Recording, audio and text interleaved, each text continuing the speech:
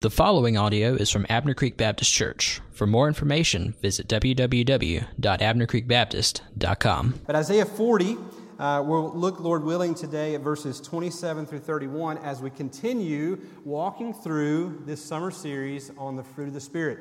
Today we come to the fruit of patience. And this particular passage, I think, deals well with this element of patience. You ever tried to be patient? How'd that work out for you? We used to play this. I was a youth minister for a long time. We used to play this game called Honey, If You Love Me, You'll Smile. Anybody ever played that game? Okay? And so we would play this game, and the way it worked is all the kids, all the students would sit around in a circle, and somebody was it, and it was their job to go to somebody in the circle and get down in their face or whisper in their ear or something, and they'd say, Honey, if you love me, you'll smile. And the objective was for the person to, straight-faced, not crack a smile, reply, Honey, I love you, but I just can't smile. And if so, then that person was still it. They had to go to someone else. But it was hilarious to watch people try not to smile. You ever try not to smile when somebody's trying to make you smile? You know, it's tough. And sometimes trying to be patient is just as tough or more so.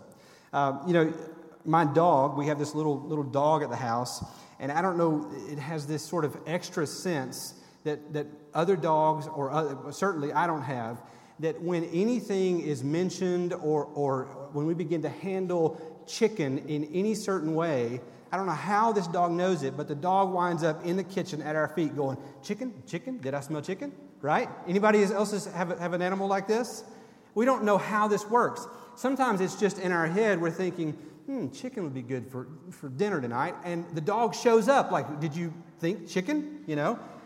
And this is kind of how it is, that we are a people almost like a dog wanting chicken when it comes to patience. We say, I'm going to try to be patient, but all of a sudden there's chicken in the room. There's chicken in the air.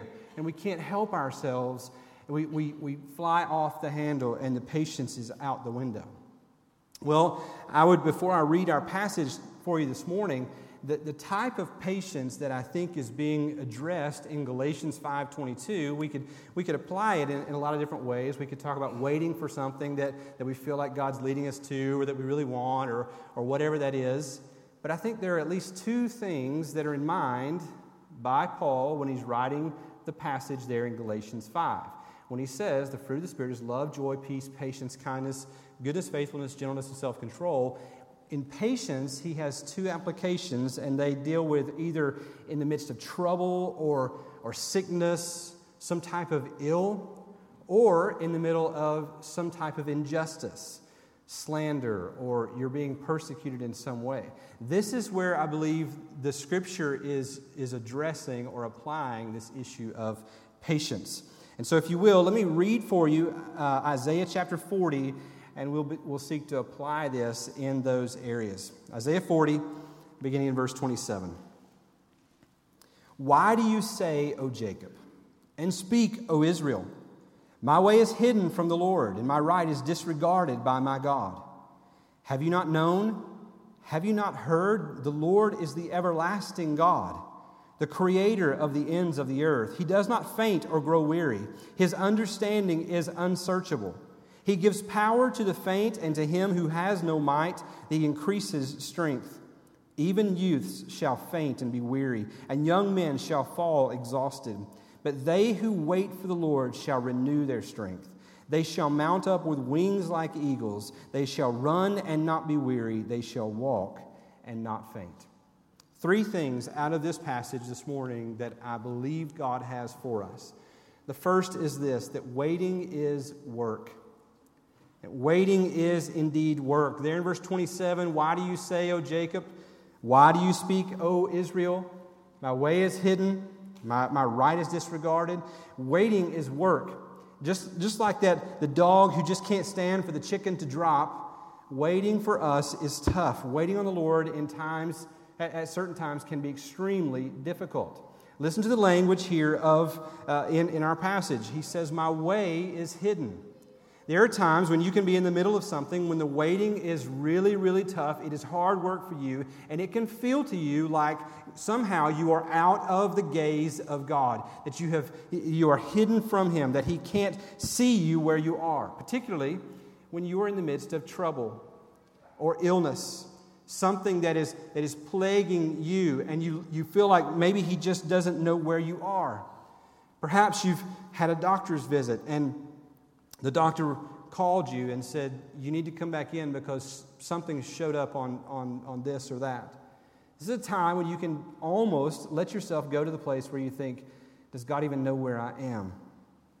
In the middle of miscarriage or infertility issues, or your marriage is in trouble. You're out of work and you have financial trouble. You have rebellious children and you have parenting trouble. Maybe it's in your spiritual walk with the Lord and you can't seem to ever get assurance and you have fear and anxiety that overwhelms you at times, and you think to yourself, does God even know where I am? My way is hidden. There are other times the language here of Isaiah is, my right is disregarded, particularly in the area of wrongs. When wrongs are committed against you, you begin to think that He sees you, but maybe He just doesn't care. Maybe he knows exactly what you're going through, but maybe He's choosing to do nothing, or perhaps He can't do anything about it. You experience slander. I don't know if you've ever been the victim of slander or false accusation or lies, but it's not fun. And there are times when you can be the victim of that, and you can begin to wonder, does God even know what I'm going through? And if He does He even care? Perhaps slander is something that you will endure, or intimidation. Or maybe you'll have some crime or violent activity or abuse committed against you, and it will continue to go on and on and on, and you will think, does God not care about my situation? My way is hidden from Him. Well, sometimes waiting goes on so long, waiting for an answer, that you begin to question whether or not it's foolish for you to keep waiting. You begin to reason and say things like, well, it's been so long and I keep waiting. Am I foolish to keep waiting? Should I take matters into my own hands? Sometimes when someone is committing some injustice against you, you want to take matters into your own hands and seek revenge, don't you? If you're sitting somewhere at lunch today, or you're trying to take a nap this afternoon, and a pesky fly comes in and begins to buzz all around your head, how long will it take before you take care of that fly? Not very long at all, right? If you have the means to do so, you will murder that fly, right? You will commit it right then. Vengeance will be yours, right? Well, sometimes you want to do that in life with people, or with circumstances. You just want to say, I just want to take this into my own hands. I'm foolish for waiting. Let me just take care of this on my own. And I would say to you that it's probably a good thing that God doesn't put vengeance into your hands and He reserves it for Himself or mine. Sometimes you can be waiting so long that you begin to reason and say things like, God doesn't care. Maybe He doesn't care. Or maybe He can't do anything about it. And you spiral into extremes. You go to one extreme and you begin to have pity for yourself, and you say things like, who am I that God would even care about me anyway? Why would God care about me? Or you go the other way and you go to the other extreme and you begin to say, what kind of God is this? Maybe He can't do anything about it. And this is the temptation when you are in the midst of waiting and you begin to say, am I foolish? Am I wasting my time? Well, I would say to you this morning, hear me on this, that it's in that moment when the work of waiting begins. And here's what I would say to you, and if you're in one of those seasons where you are having to wait on the Lord and it seems like no answer is coming, what I would tell you this morning is to stop listening to yourself and to begin talking to yourself. And you say, well, that doesn't sound like a good advice at all, Pastor. You're telling me I should start talking to myself? That's what crazy people do. Well, that's not the kind of talking to yourself that I'm referring to. I'm talking about the type of talking to yourself in Psalm 42. The psalmist in Psalm 42, verse 5 says, "Why are you cast down, O my soul, and why are you in turmoil within me? You see, the psalmist here is in one of these seasons where he's waiting, and his soul has been doing the talking to him, and it's been beating him up, saying, God doesn't care about you, He's forgotten about you, He doesn't see your way. And the psalmist has been sitting back and passively listening to this. He's been listening to his soul beat him up over this and say, no need to wait, you're foolish in this area. Listen. The psalmist is passively listening until he rises up and speaks actively to himself.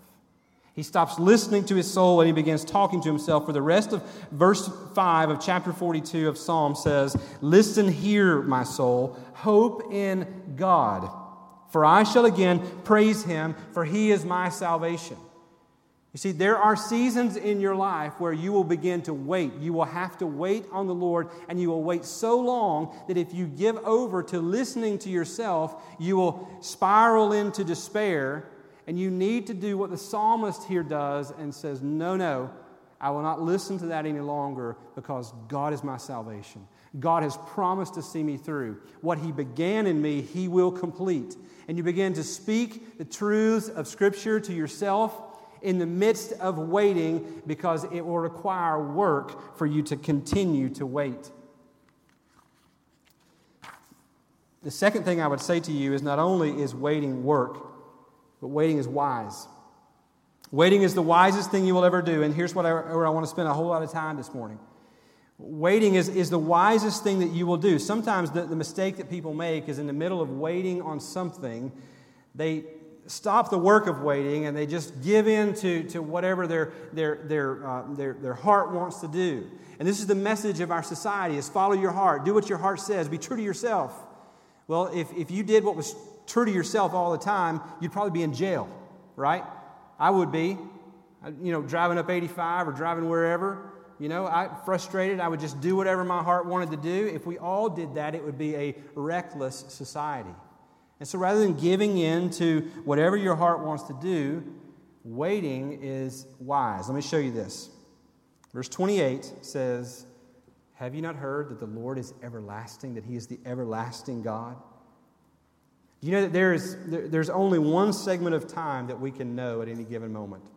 We have memories and we can think back on things. I was talking with someone this morning about things that we experienced, in our childhood with our fathers and things, and how we didn't even take note of those at the moment, but they've shaped us now. But the only moment that we can ever experience is this moment right now. We can recall things, but we can't move forward into tomorrow, nor can we really go backwards into anything of yesterday. We know this moment right now. And sometimes in the middle of that moment, things can be so out of control, so unjust, so overwhelming that there is this tyranny of the urgent of this moment, and it seems like nothing else matters except for right now what's happening to me. I would give you two things. Number one is that God is not surprised by what's going on in your moment at this very moment. He's not taken off guard. He's not sitting in heaven saying, man, how did that happen? God is not taken by surprise at all. He knows exactly what you are going through, and He has ordained, even if you don't understand it, that you might go through it. You might be surprised, but He's not. And the second thing that I would give to you this morning is that God, He is not surprised, nor is He confined by that moment. God is not confined by time. God is sovereign over time. Let me illustrate it this way. Was there a specific time that God brought Jesus into the world? Yeah, when the time was full, right? The Bible had predicted it. Isaiah spoke of it some 700 years before the birth of the Son of God, the Messiah. But when the time was full, Jesus came through the womb of this virgin girl. And He lived His life, and He lived in a particular season where Rome was in power over this huge Roman Empire.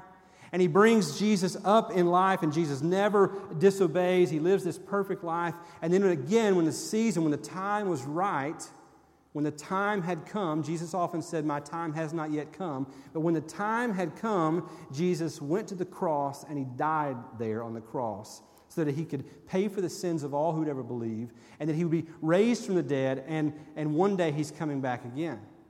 Well, my question to you this morning is, if God could be sovereign over the timing of the birth and death and resurrection of His own Son, what makes us think that He has any less right to be sovereign over our time, over the moment that we find ourselves in?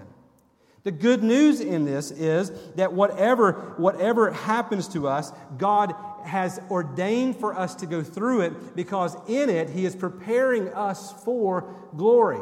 You may not like what you're going through. There are seasons that I've gone through, and I say I would never want to go back to that ever. But I won't take anything for what God did in me in those times. And perhaps you have the same sentiment. God knows what He's doing. He understands, and He is orchestrating all of these moments to bring us to Him. It is through much turmoil, much trial, much suffering that we will enter into glory.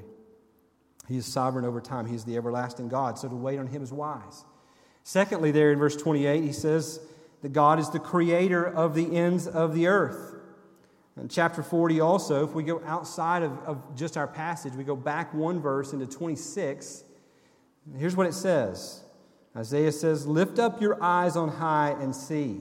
Who created these?" So what Isaiah is doing here is he's telling the people, look up at night and see the stars in the sky. Who created these? He who brings out their host by number, calling them by name, by the greatness of His might, and because He is strong in power, is not missing one of them.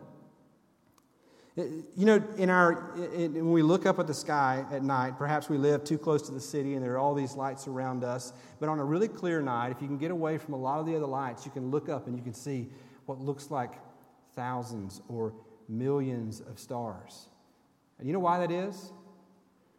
Because there's actually more than that in the sky. The scientists tell us that right now in our Milky Way galaxy alone, that there are over 100 billion stars in our own galaxy. And that our galaxy, the Milky Way galaxy, is one of 100 billion galaxies.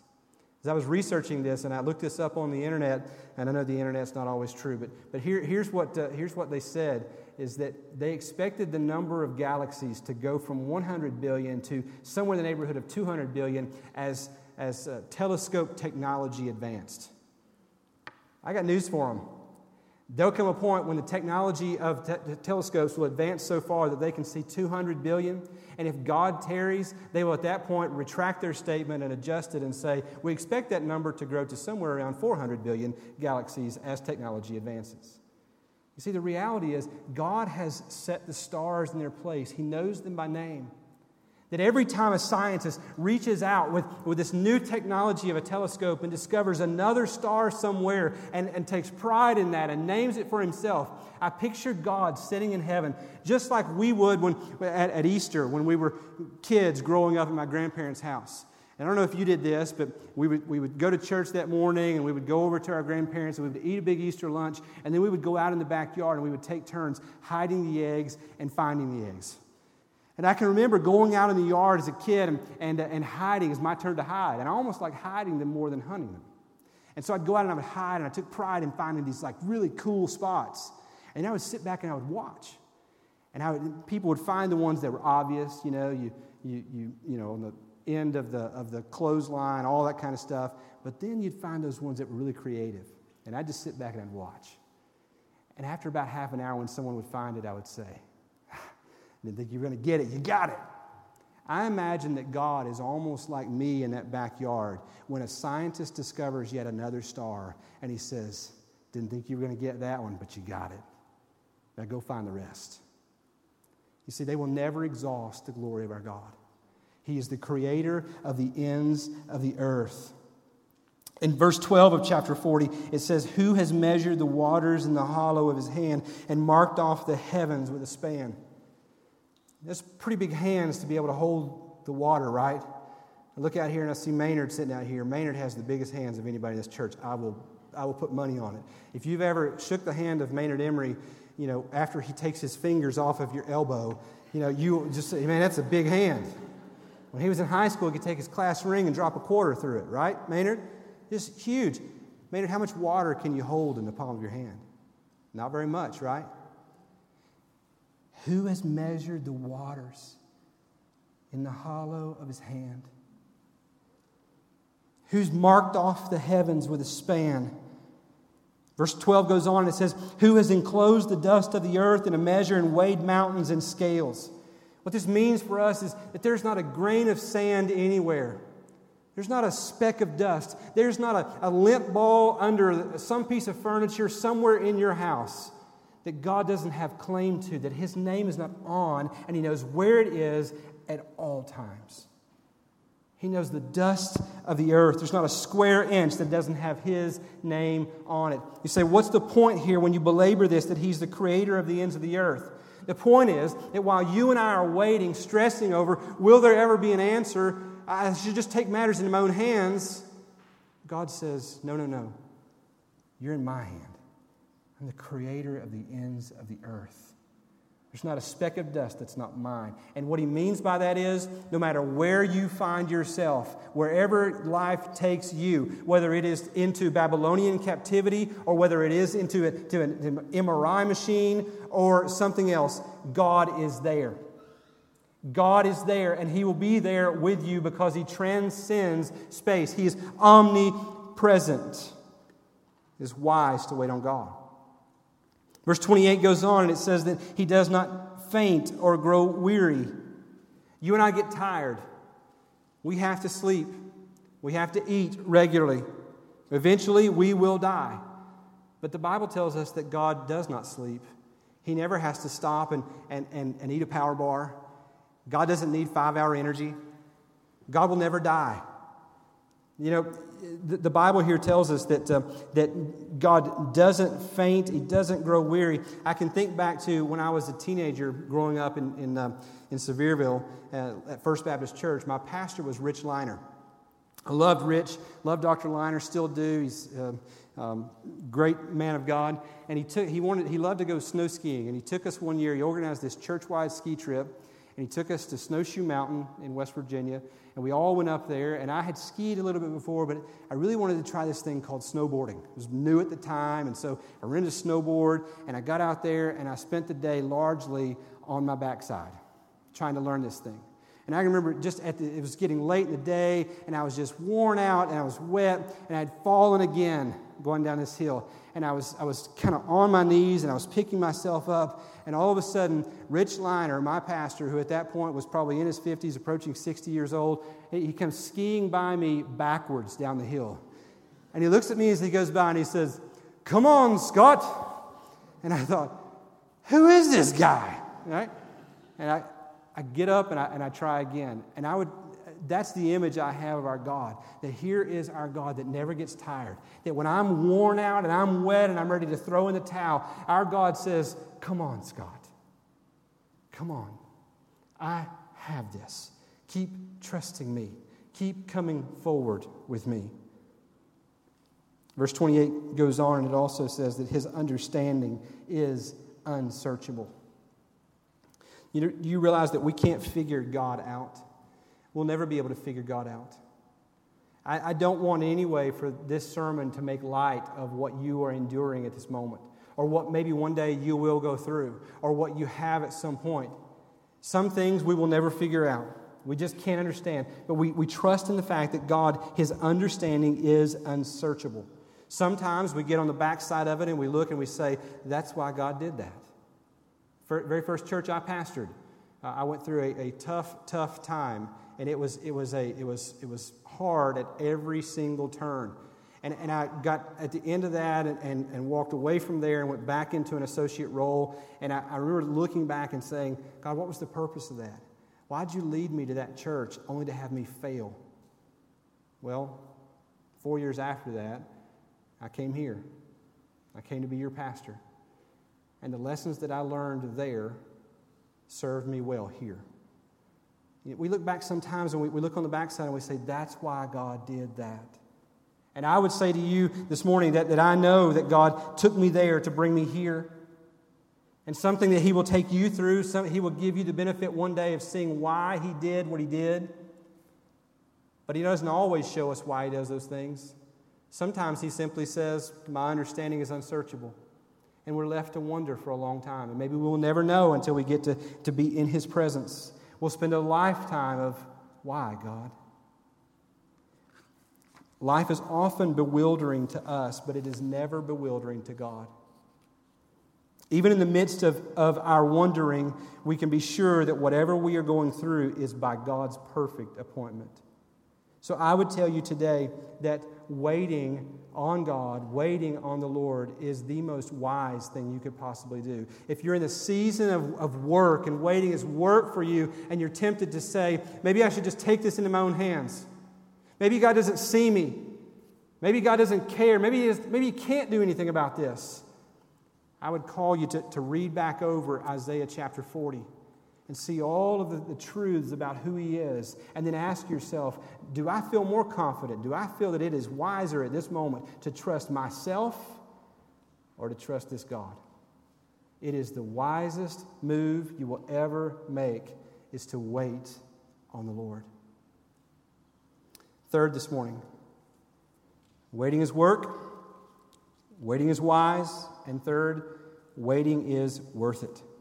Waiting is worth it. Verse 39 says, He gives power to the faint, and to him who has no might, He increases strength.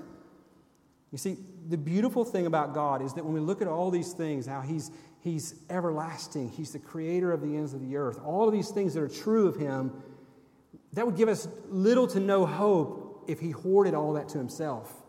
I mean, I can go out on the basketball court today. My ankles are bad and my knees are bad and all this stuff. I used to love to play.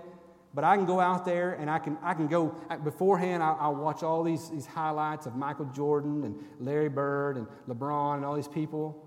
And then I'll go out on the court and I'll say, man, I'm gonna kill it today. The problem is Michael Jordan and Larry Bird and LeBron hoard their gifting and their strength to themselves. They are so selfish that they did not share any of it with me. Because I get out there and I can't hit a three. Sometimes I can't hit a layup. I can't rebound and all these things. You know the beautiful thing about God is that God doesn't hoard His power to Himself. The Bible tells us that He gives strength to those who have none. The lesson for you and I is that when we are in this season of feeling like we cannot go on, it is not to then at that point take things into our own hands, but instead to wait on the one who says, I have everything, and what I have, I give to you. Alistair Begg, who is a pastor in Cleveland, Ohio, said this: the deduction that we should come to from Isaiah 40 is not that God is so great that He cannot care. Instead, the deduction from Isaiah 40 is God is so great that He cannot fail. See, some people read all of what God is and says, well, how does that help me? Why would He care about little old me? But God says to us, what I have I give to you. Waiting is worth it. How do we get this strength? How do we get the power from God? Well, it is not from our own resources. It is not from our own reserves. Verse 30 says that even youths shall faint and be weary, and young men shall fall exhausted. Years ago, I'm a big Tennessee Vols fan, and several years back, we went to see a game at Neyland Stadium in Knoxville. And Steve and Candace went with us, and Steve's a big Auburn fan, graduate of Auburn, and they were playing one another. And so we decided, let's go see this game. And so we go and we watch this game, and here are my kids, much smaller at the time. But Micaiah was in that early teen stage, and he knew everything, and Mom and Dad do nothing. And this was late October, somewhere like that. And in East Tennessee, the temperatures, even though in the daytime they can be pretty comfortable, when it starts to get dark or whatever, you can plummet. It gets pretty cold. Well, at that point, he wanted to wear shorts. He never put on pants. He was living in South Carolina. Why didn't he put on long pants? I just put on shorts all the time. We said, son, it's going to get cold at this game. You need to listen to us. You need to put pants on. Mom and Dad, I will be okay. And so in that moment, I did what a good father would do, and I decided to let him feel the weight of his own decision. And so we let him go in shorts.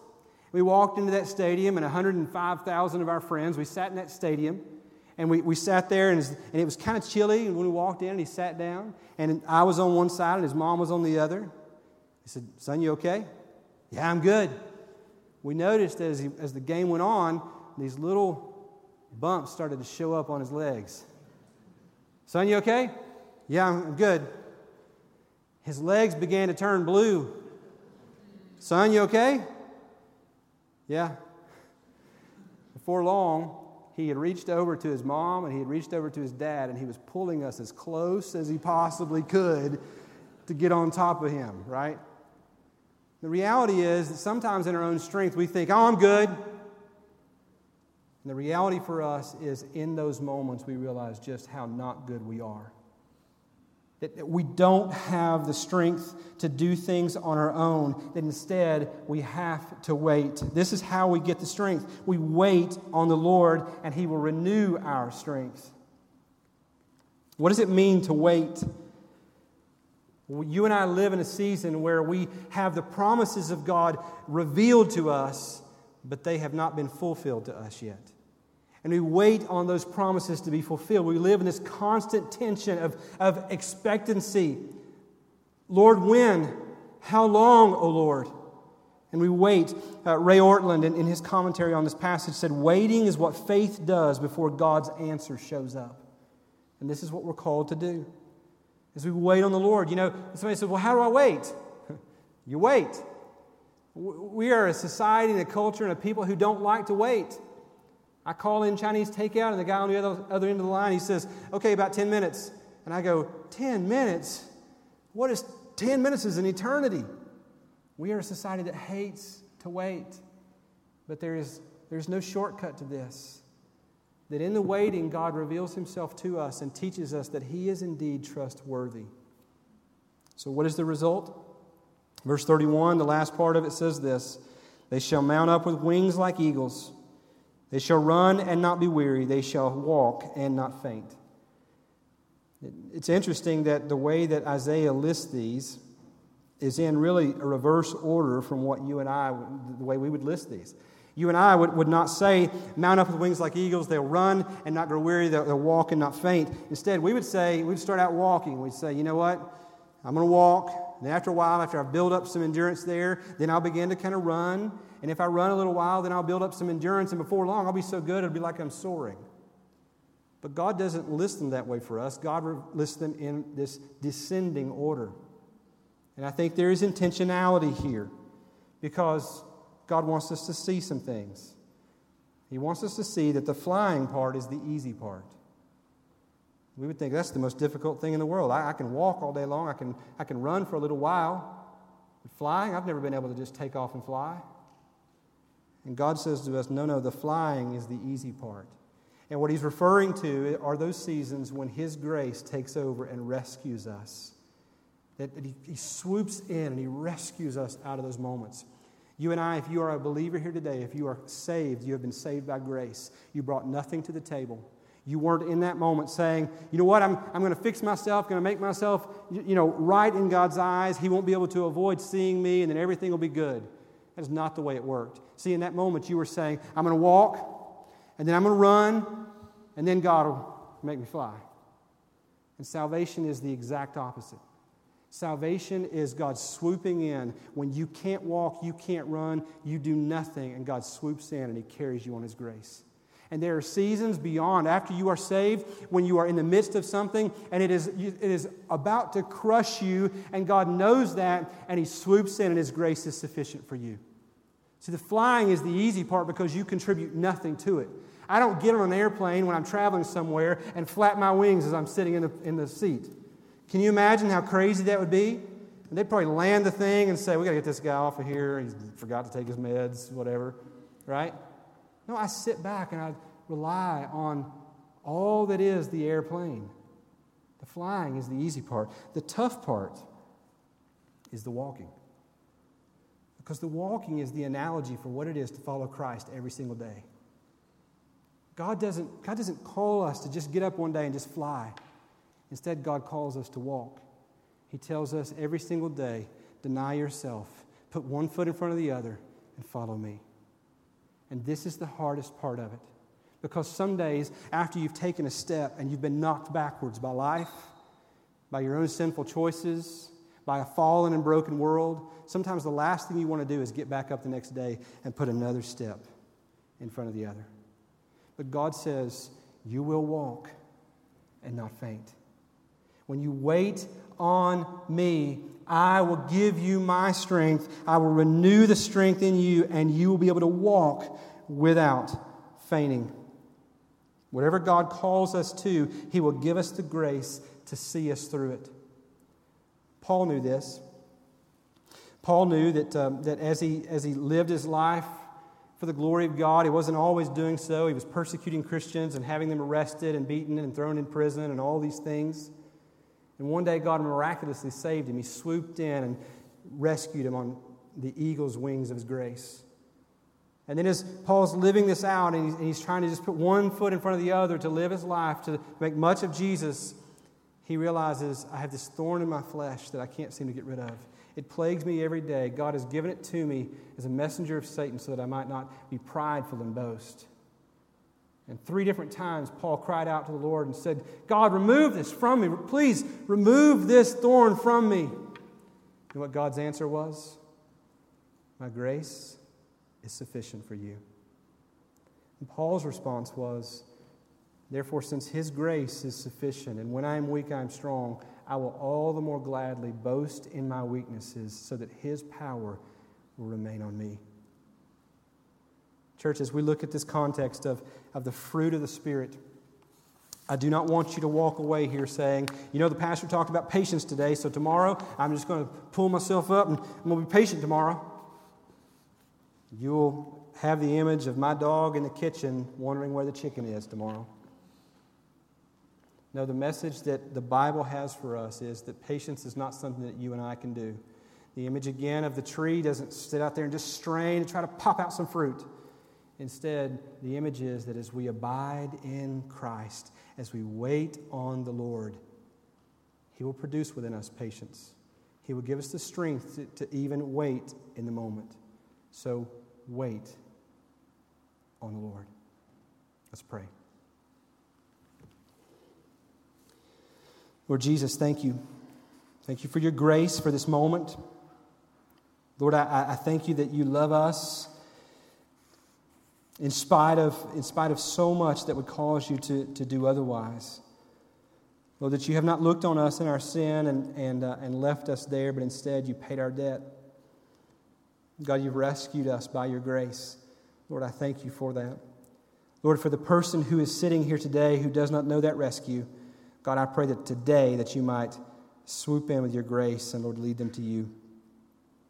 God, in our lives, as we seek to make much of you, God, I pray that we would every single day simply wait on you, that you would produce patience in us as we abide in your strength. Lord, we thank you that you can be trusted, that it is the wisest thing we will ever do is to wait on you. And God, would you prove yourself to us over and over? God, teach us, Lord, that you are altogether good in all things, that you can be trusted. Lord, would we do so increasingly every single day? God, I pray this in Jesus' name. Amen. I want to give you an opportunity to reflect on what's been said and respond. As Melissa comes to lead us in song, you have the opportunity to now take what you've heard from the Word of God and through this preacher and to obey God where He would have you to obey. That perhaps He's shown you some specific step today that this is what needs to happen now. Perhaps you've been striving in some area, trying to take matters into your own hands, and now you have to lay it down and say, God, I will wait on you. Perhaps today you've heard the grace that comes in and rescues us. We do nothing to earn His favor, but sweeps in and rescues, and you want that grace. Then today, I'd love to be the one who leads you to know the Lord Jesus. That you can know that today, that you can stop your striving and you can be rescued on the wings of His grace. Whatever it is, if you need to come and pray, if you need to come speak to me about something, I'll be here on the front row. Whatever the Lord is leading you to today, would you say yes and respond to Him? Melissa, you lead us.